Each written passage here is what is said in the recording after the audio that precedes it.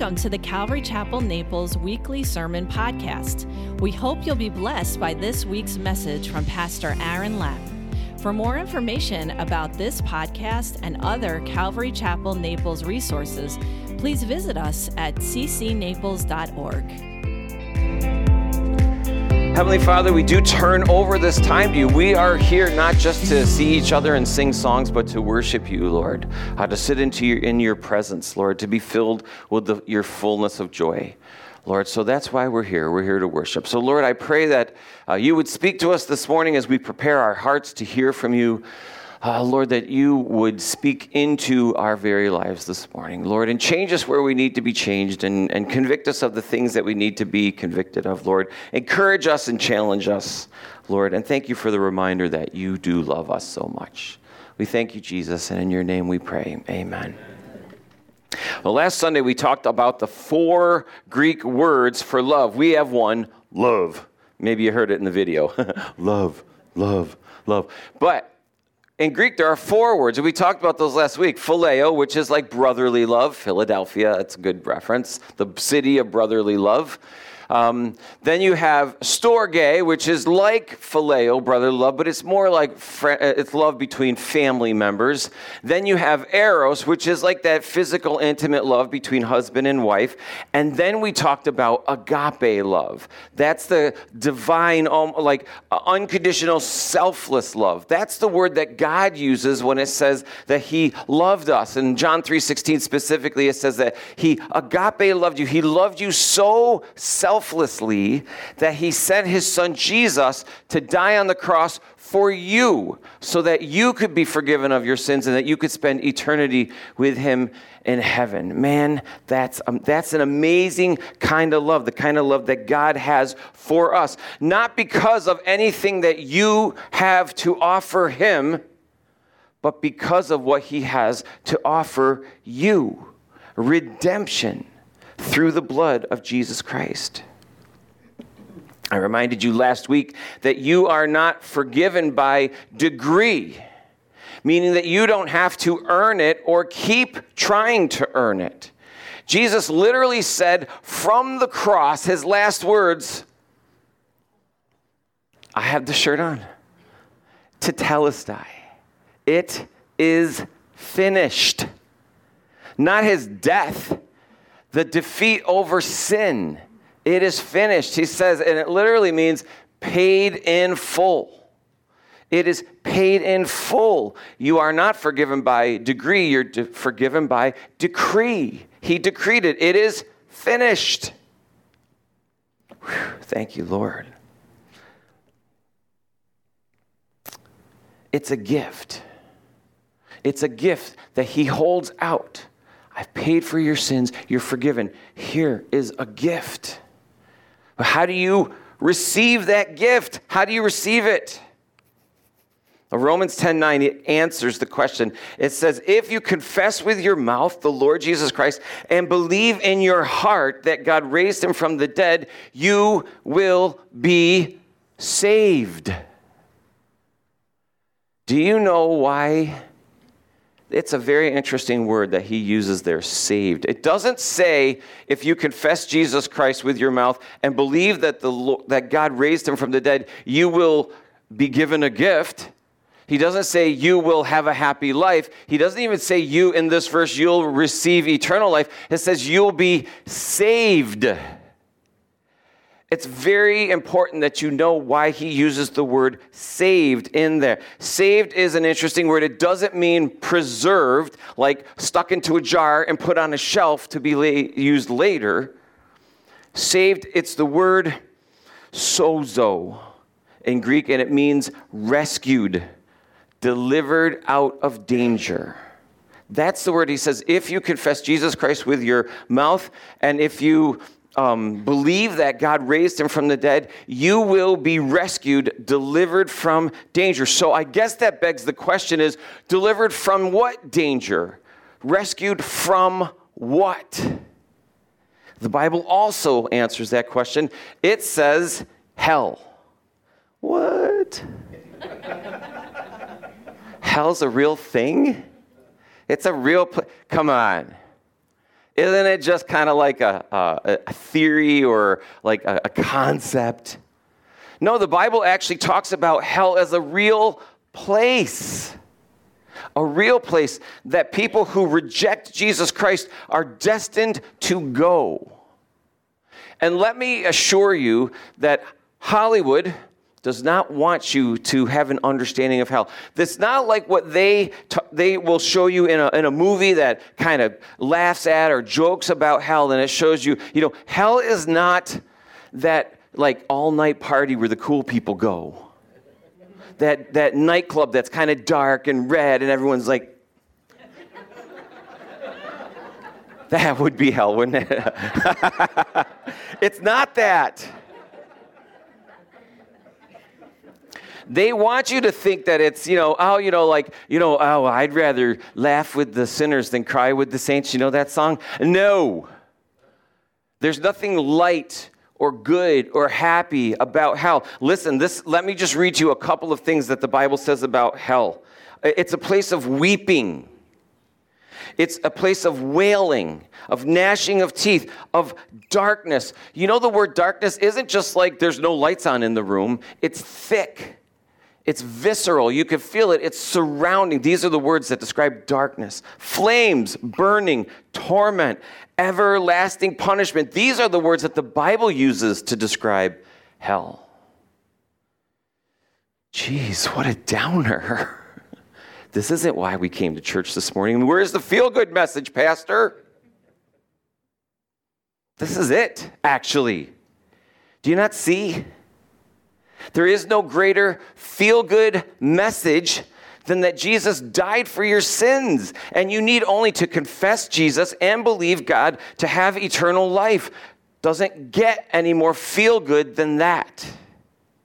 In verse 25 of chapter 2, it says, and this is the promise that he has promised us, eternal life. And if this eternal life that he's promised in heaven isn't enough, he says, I'm gonna change your life here on earth as well. That's what John has been writing about, a changed life as a result of the presence of God, the presence of the Holy Spirit. You no longer will be in bondage to sin, wrapped up in its wretchedness. But you will have the presence and the power of the Holy Spirit to resist sin. And if you do give in to the moments of weakness, you need only to confess Jesus and ask for forgiveness. And it says that he is faithful and just to forgive you of your sins. And you're no longer condemned. You don't have to walk around under the weight of condemnation of sin anymore. If you ask for forgiveness, you're forgiven. And there's more. Yes. The more you become like Jesus, the less you will sin. And yes, when he calls you home to heaven, he completely releases you from that daily weight of temptation from sin. And so death is a gift in itself. The release of the weight that the temptation of sin has on your life every day. And then you're in paradise. Oh, man. Is there any other feel-good message that even comes close to that? Could I stand up and be like, you're good people. Go on out there and do good things. When you die, you're going to hell. Sorry about that. That doesn't feel very good. John, I'm sorry, I have a new microphone on. I'm like, I could see it out of the corner of my eye.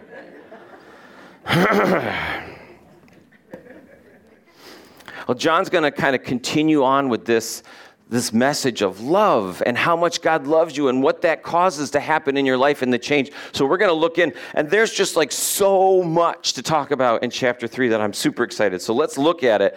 Chapter 3, verse 1, behold what manner of love the Father has. I'm just going to tell you right now, every time we use the word love going forward, it's the agape love, okay? So we're not talking about any of those other kinds of love. We're talking about the agape love of God, the selfless love. What manner of love the Father has bestowed on us that we should be called children of God. when he says right here, behold, what manner of love, in Greek, what it says is, where does this come from? He's saying, behold, where does this love come from? Because we don't understand it.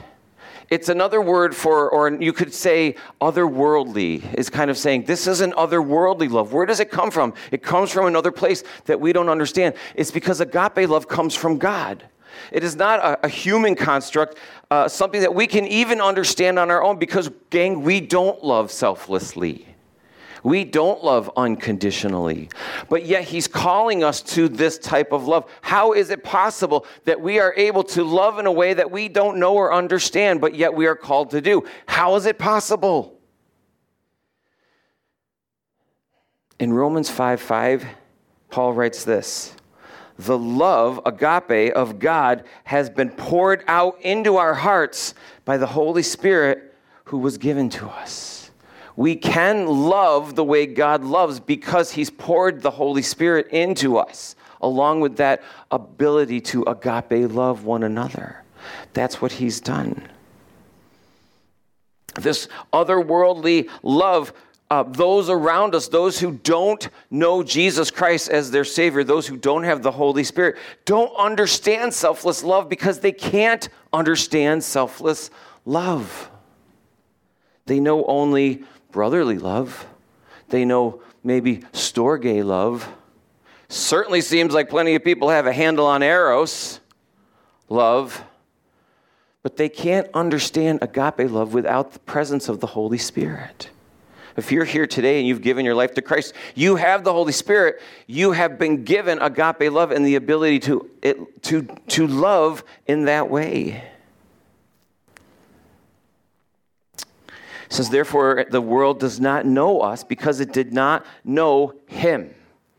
The world looks at you and is astounded, confused by how you're able to love in such a way because they can't understand it.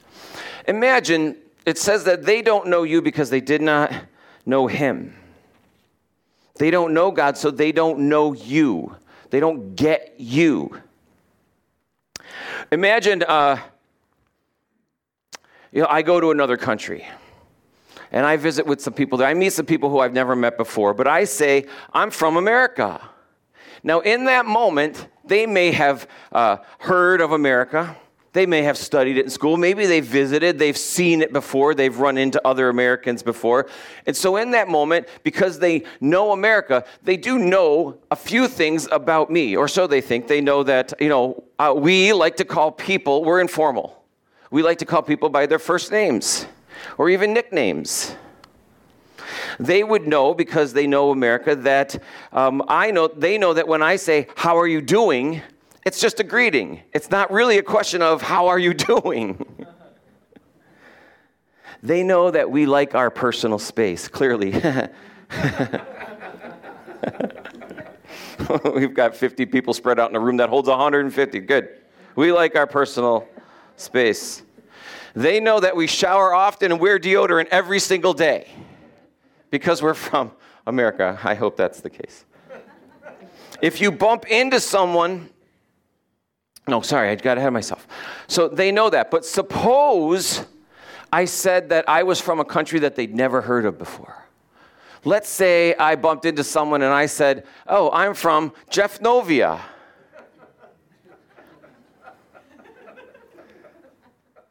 They've never heard of Jeffnovia. They don't know any of the customs, any of the cultures. They don't know anything about me. They don't know the country Jeffnovia, so they don't know me. Now, if I bump into another Jeffnovian while I'm out, well, all of a sudden we have things in common. Oh, you're from Jeffnovia? I'm from Jeffnovia. We know the anthem. We know the best restaurants together.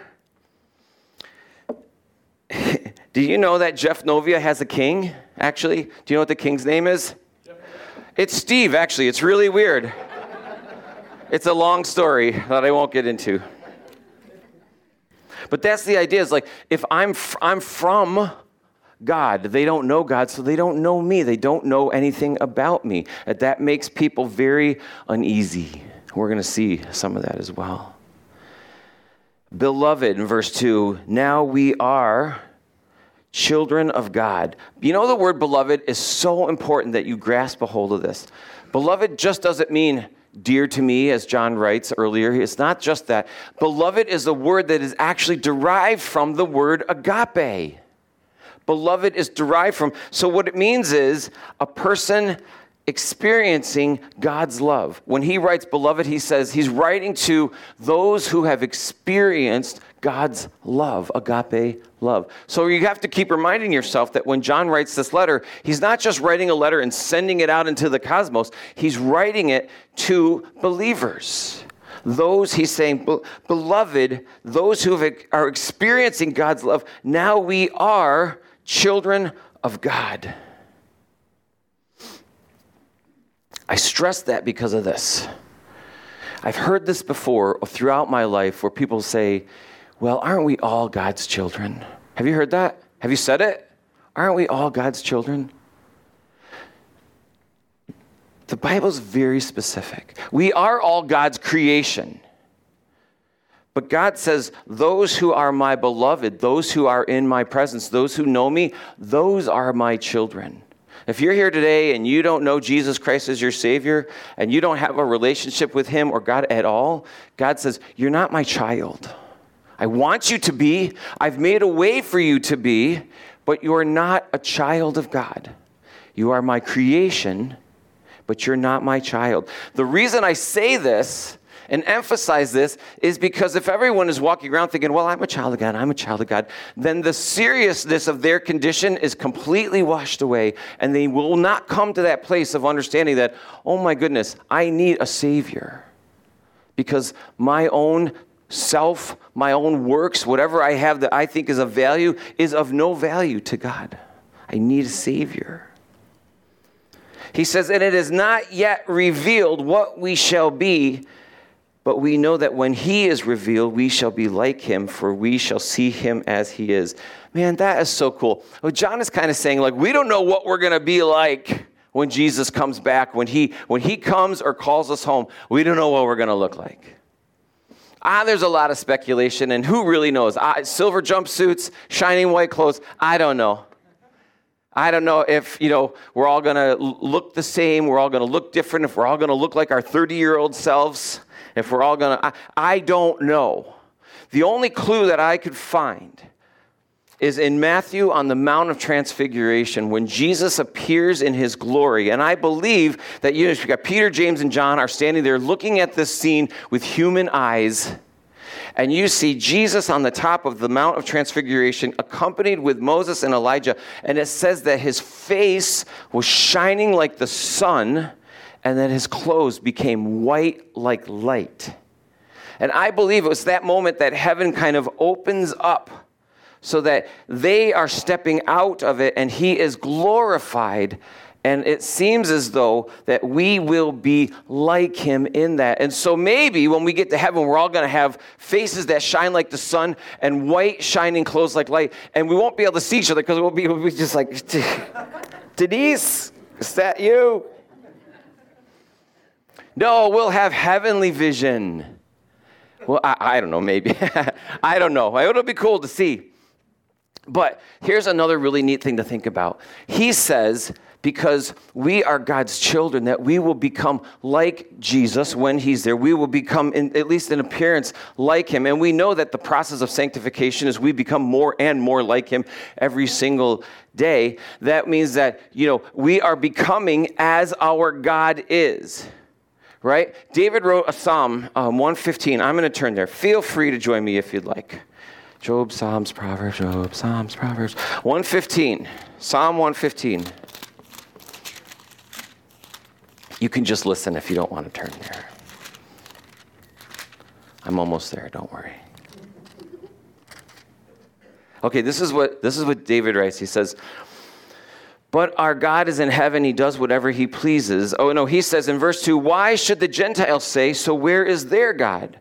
But our God is in heaven, and he does whatever he pleases. Their idols are silver and gold, the work of men's hands. They have mouths, but do not speak. Eyes they have, but they do not see. They have ears, but they do not hear. Noses they have, but they do not smell. They have hands, but they do not handle. Feet, yet feet they have, but they do not walk, nor do they mutter through their throats. Those who make them are like them. So is every man who trusts in them. The thing is, and this is the concept, you will become like the God you worship.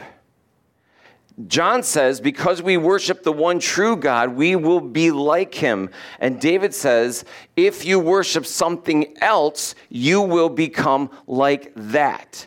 If your God has eyes but cannot see, you will become like one who has eyes but can't see. David says that if you have an idol, a God that has ears but doesn't hear, you will become like that with ears that don't hear. If you worship something that's false, you become false.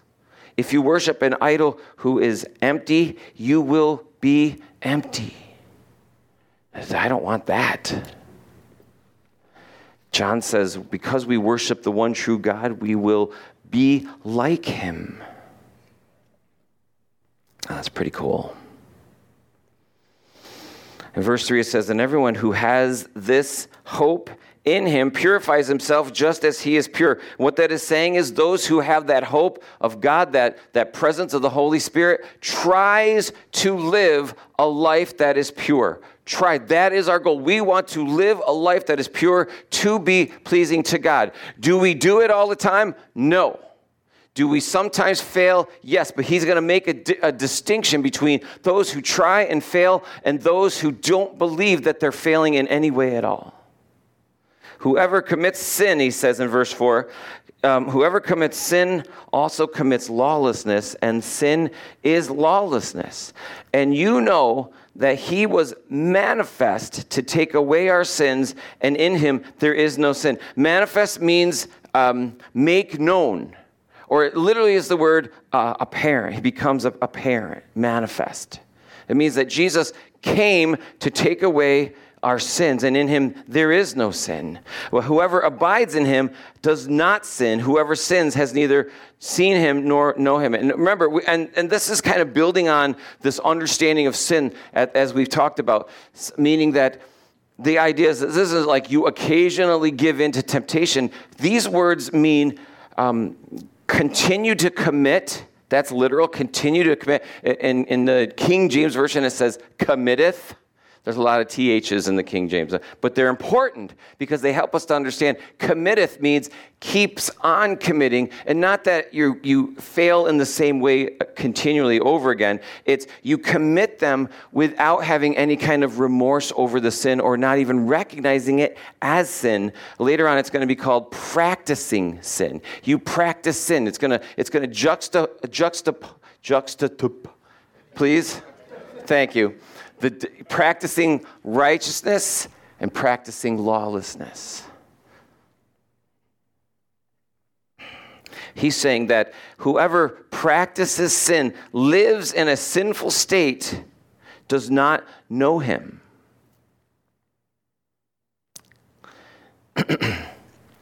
It's this idea of as a believer in Jesus, I'm not perfect. I think we've covered this. Not perfect. So sometimes I give in to the temptation of my flesh, whatever it happens to be, and I know that it's wrong, but in that moment, the temptation to do it becomes stronger than my will to resist it, and I enter into that sin. But I'm telling you, the moment the sin is over, I have remorse for committing that sin, and that remorse, that presence of the Holy Spirit says that was sin, and I say, I need to confess that. I can't stay in this place anymore. I can't stay in a sinful place. I made a mistake again, and I go back to the Lord, and I said, Lord, would you please forgive me? And I confess that was sinful, and would you forgive me? And you know what he says? Yes. Of course, I forgive you. And I said, even though I did it yesterday and the day before, and he was like, I don't know what you're talking about. Because it says that he remembers it no more when you confess the sin and he forgives you. It's like, Lord, even though I commit this same sin every time I'm in the car, maybe that's just me. every day, Lord, I confess it every day. I can't believe I have to drag myself to the Lord, forgive me again. And he says, I don't know what you're talking about. I forgive you. But I can't stay in a place of sin I just can't do it. But there are those who can and who do. Here's the thing, and this is what he's talking about. That's the difference between me, who commits sin and then asks for forgiveness, and the person who abides in sin, saying, what I'm doing, that's not sinful. You cannot abide in sin and abide in Christ at the same time. You can't do it. Let me give you an example. I can't live in my house and my neighbor's house at the same time. Can anybody do that? Can anyone live in their house and their neighbor's house at the same time? You can't do it. It's impossible. You can't do it. Now, occasionally, I can sneak over into my neighbor's house. But eventually, I'll say, oh man, I shouldn't be here. I should get out of here.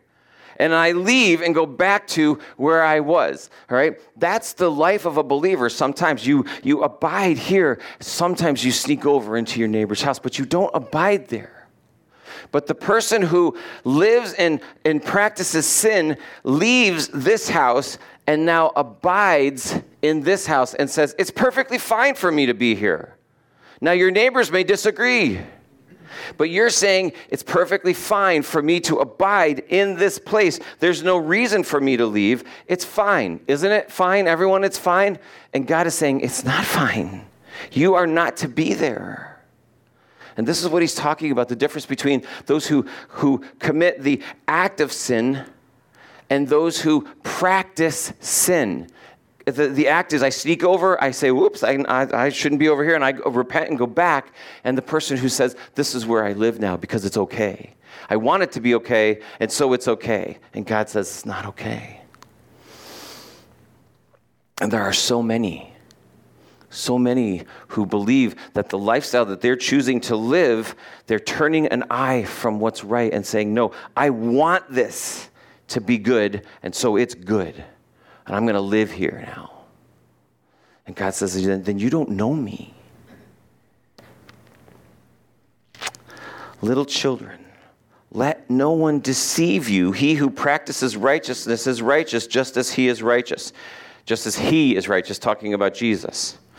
Do you remember why John is writing this letter in the first place? People are coming into the church, this early church, and they're saying, no, the physical realm is separate than the spiritual realm. So as long as you love God with your heart and your mind, you can do whatever it is that you want to do. And it's all okay. It's all okay because, there's a separation. There's a divide between the spiritual and the physical. And John, John just is like, don't be deceived. Don't be deceived. In fact, the reason he says don't be deceived is because they're being deceived. And they're easily deceived because who doesn't want to think, you mean I could do anything I want physically and it has no connection to my relationship with God? I mean, I can act and do whatever I want. That sounds pretty good, except for when you do it. Does it feel good? No. We like to think that thing is going to be fulfilling, whatever it is. Pulling up next to somebody in traffic and putting down your window and shouting at them because you think that's going to make you feel good. But this is what a friend told me. But if you do that, and actually, here's one that's much more appropriate. Have you ever been on Facebook before? It's just me. It's just me. You ever been on? And maybe you post something spiritual. You put on a Bible verse. You're like, this is gonna be so good. And then you can't help but check it like 18 times the first hour that you put. How many likes did I get? Who said anything? And then somebody says something really like derogatory or mean. And you're like, oh, I'm going to get them. And the temptation is like, oh man, you are in trouble now. Where's that verse that one verse that I'm going to take out of context and send it right back at you. And let's say you do it. And then the whole time, do you feel completely at peace and calm from the rest of the day? Are you just like, there, that was perfect. That's it. No, the whole time you're just like, what are they going to say back to that? And then you're waiting, and then you check 6 more times. You're like, what? And then you're like, oh, and there's no peace. There's no peace. You're anxious the whole time. This is why I don't do this anymore. or ever. Maybe. I don't know how I got there. Let's just look honest. He who sins is of the devil. Oh, there's a good place to start. Remember, we're talking about he who practices sin. He who says, what I'm doing is not sinful. I'm going to live in my neighbor's house now and say that it's right because that's what I want. Who does that is of the devil, because the devil has sinned from the beginning. Has sinned. By the way, do you see how that's worded? The devil, it's not that the devil sinned, has sinned, meaning he keeps on continually sinning. That is what the devil does. By the way, John sees clearly that the devil is real, not a concept. Hell is real. The devil is real. They're not concepts. He says that he sinned from the beginning. For this purpose, the Son of God was manifest that he might destroy the works of the devil. Whoever has been born of God does not sin, does not practice sin, does not abide in sin. Understand the distinction. For his seed remains in him, and he cannot, because he is born of God. Cannot means is not prevented, but is unable to. Unable. That means like when I sin, I am unable to stay in that place because the conviction of the Holy Spirit, not the condemnation, but the conviction of the Holy Spirit is so heavy that I'm like, Lord, I have to get back into fellowship with you. I am unable to stay in a place where I am out of fellowship. That's what this is talking about. Because he has been born of God. In this, the children of God and the children of the devil are manifest, made apparent. Whoever does not practice righteousness is not of God, nor is he who does not love his brother. So he's, again, practice righteousness or practice sin. Okay? Nobody does it perfectly here, but it's that trying to live this life that's pure, trying to live righteous, practice righteousness versus practicing sin. Those are the distinctions he's making. You're either doing this or you're doing this. There is no this in the middle. There's no middle. He says you're either doing this and you're a child of God or you're doing this and you're a child of the devil. Whew, that's serious, isn't it? But I want to tell you something. Even if you're here, even if this is where you live, even if this is where you live, you have been here your whole life, he says, you are one prayer away from being here.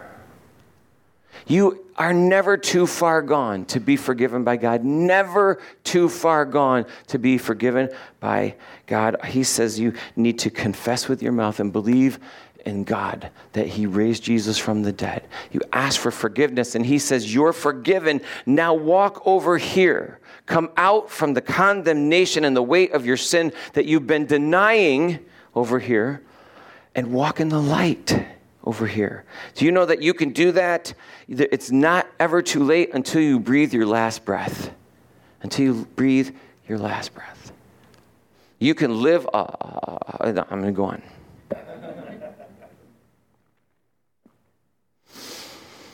For this is the message that you heard from the beginning, that you love one another. So he says, here's the measure of a true believer. He walks in righteousness, not that they're perfectly righteous, but walks in righteousness and loves his brother. It's those two things. He's saying you're going to love God and you're going to serve God, and so you're going to try to live a life that's pure, and you're going to love your brother. When we talked about this, loving your brother, that means you're going to love them selflessly. That means that you're going to have to take your eyes off yourself and put them on the ones that are around you and say, how can I love that person as God loved me? How can I do that? And not how can I do it, but how? Lord, show me how I can do it.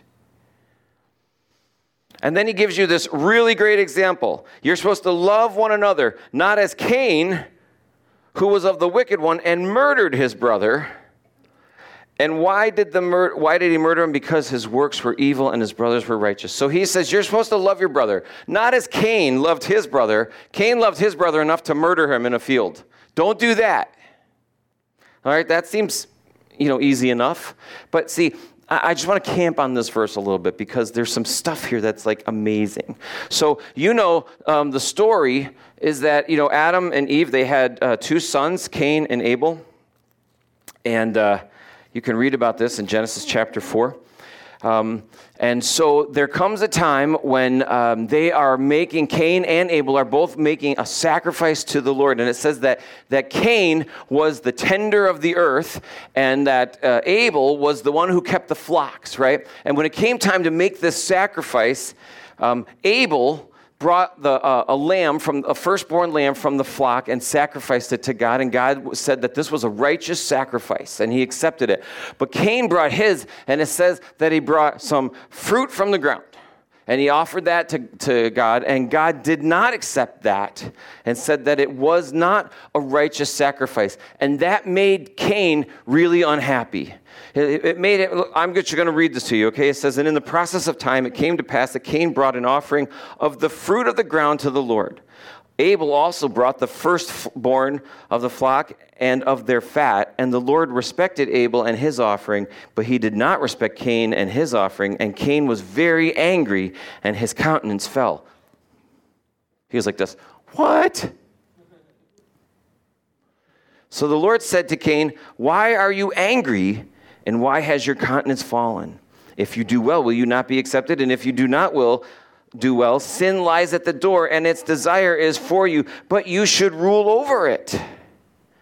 Now Cain talked with Abel, his brother, and it came to pass when they were in the field that Cain rose up against Abel, his brother, and killed him. Now some people, I've heard this before, will look and say, it really wasn't fair that God didn't accept Cain's offering. I mean, wasn't he the farmer? Isn't that what he had to offer?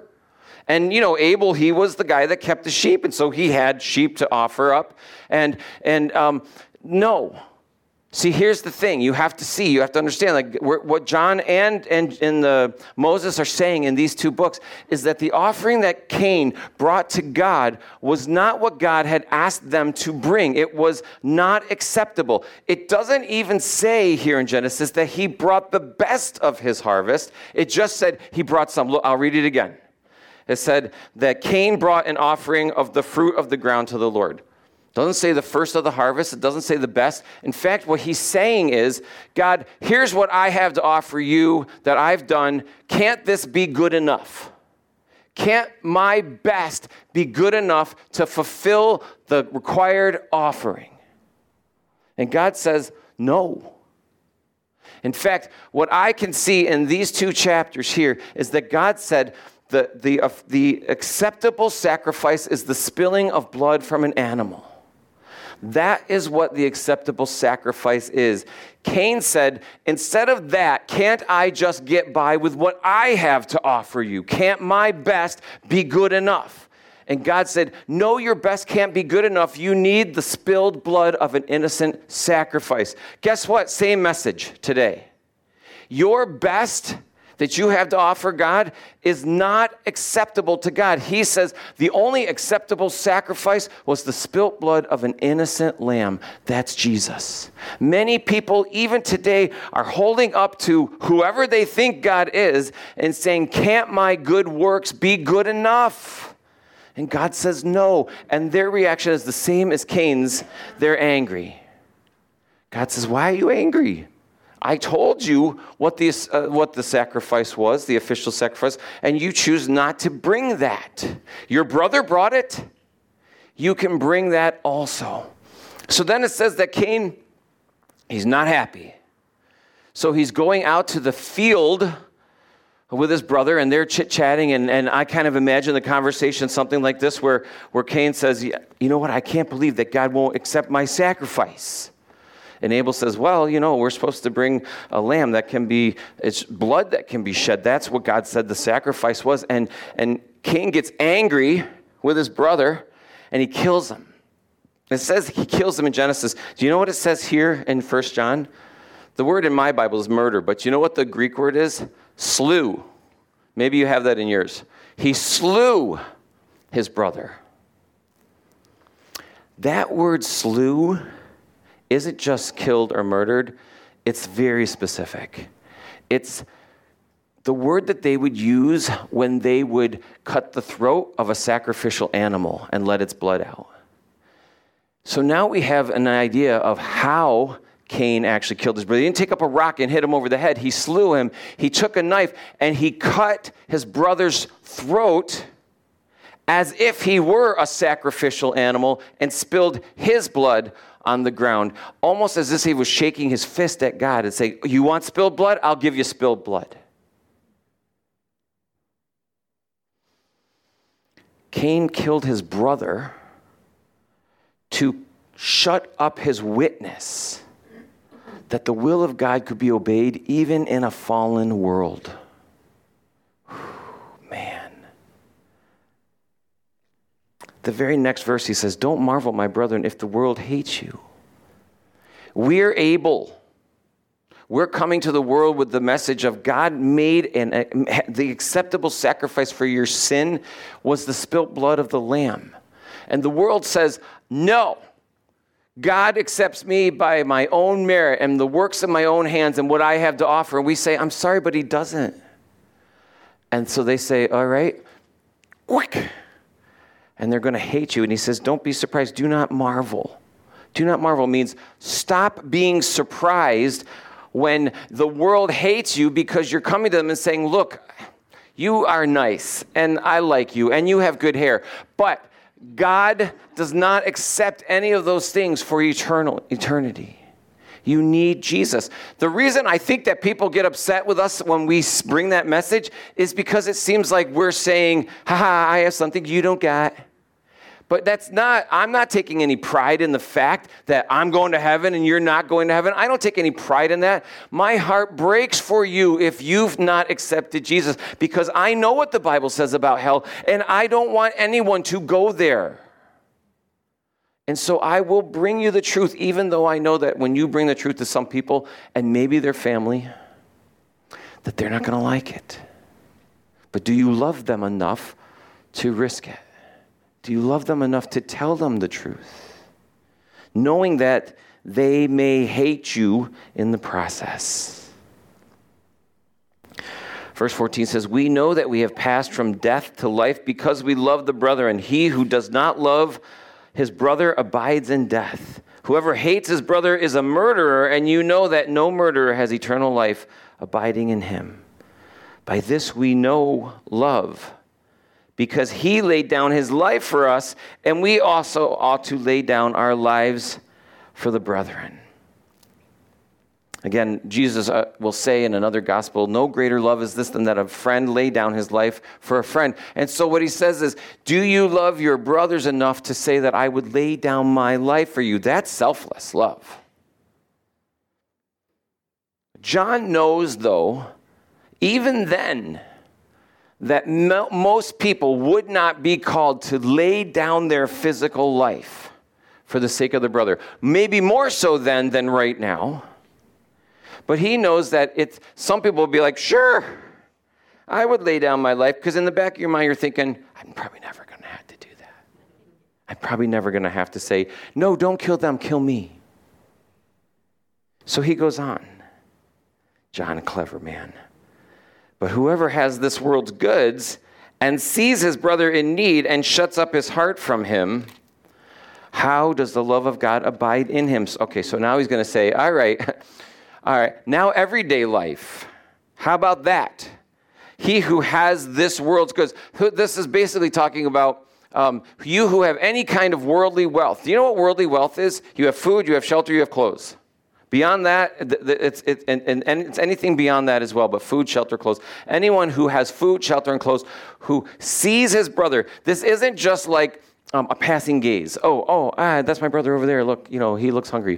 No, this is a word that means gaze on for the purpose of analyzing. It means this is someone who you see on a regular basis. But it's important that he says this, because what does it mean? You have to actually take your eyes off of your own self and your own situation in order to see the people around you. And are you so wrapped up in your own life that you aren't able to see any of the needs of the people around you at all? Picture this. It's like the enemy has come up right behind you and has done this.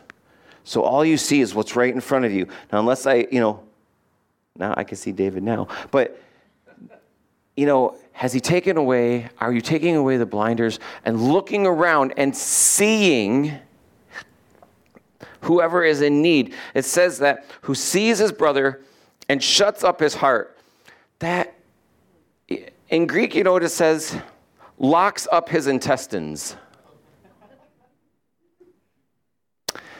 That's like, you see someone in need, you know they have need. Day after day, you see them. Every week, you see them, and you're just like, I'm locking up my intestines.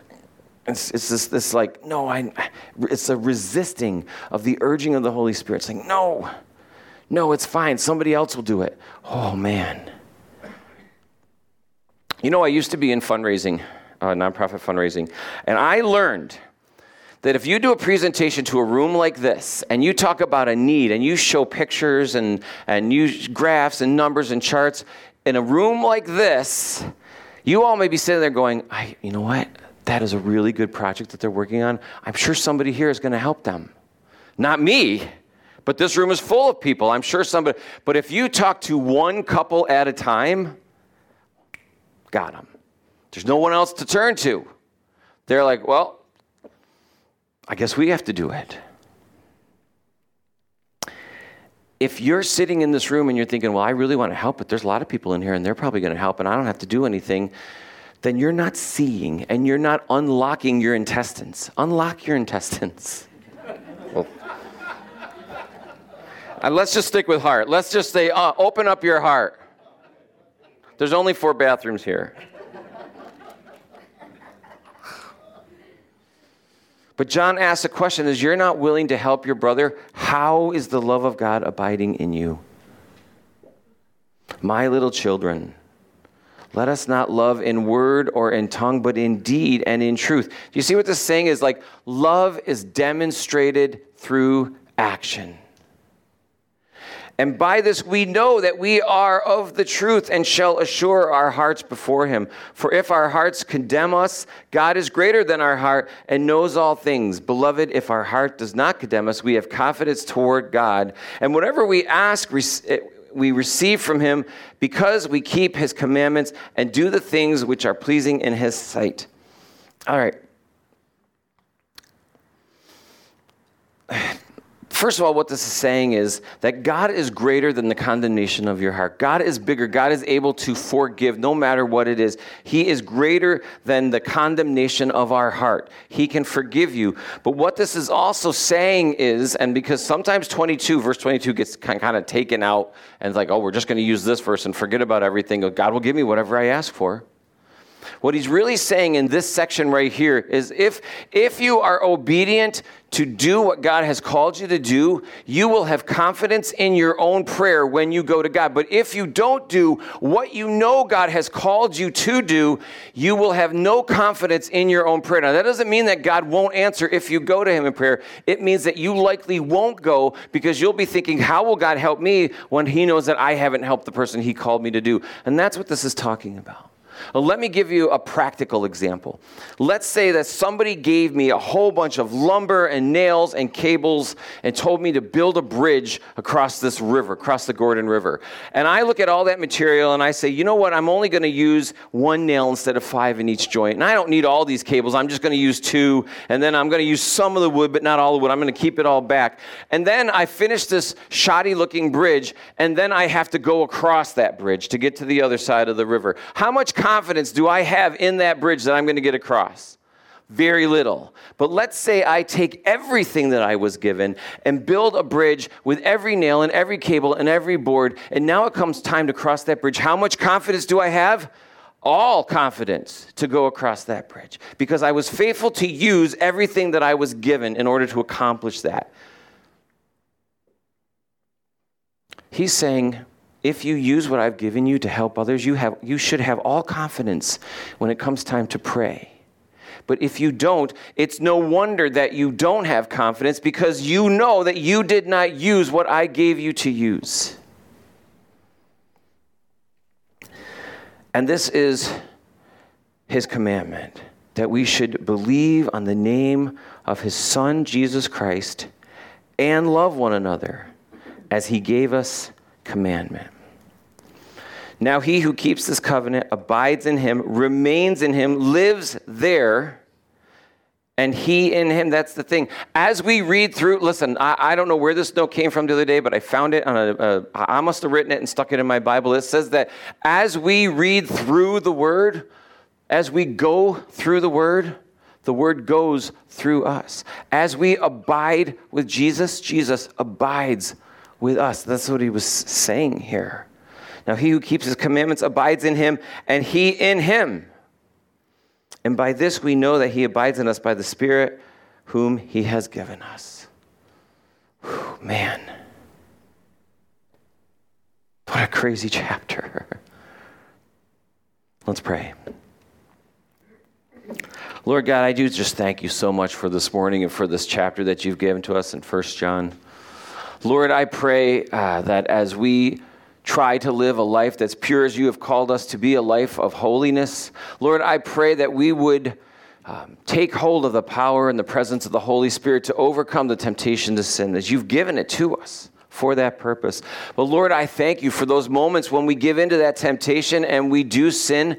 Lord, that you are faithful to forgive us when we confess our sins.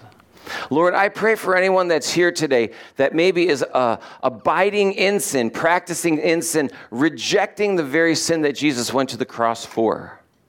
Lord, that you would bring them to a place of unsettled peace, Lord, of rock bottom, that they might come and turn to you. As we see in the story of the prodigal son, that he would come back to his father and the father would welcome him in. For more information about this podcast and other Calvary Chapel Naples resources, please visit us at ccnaples.org.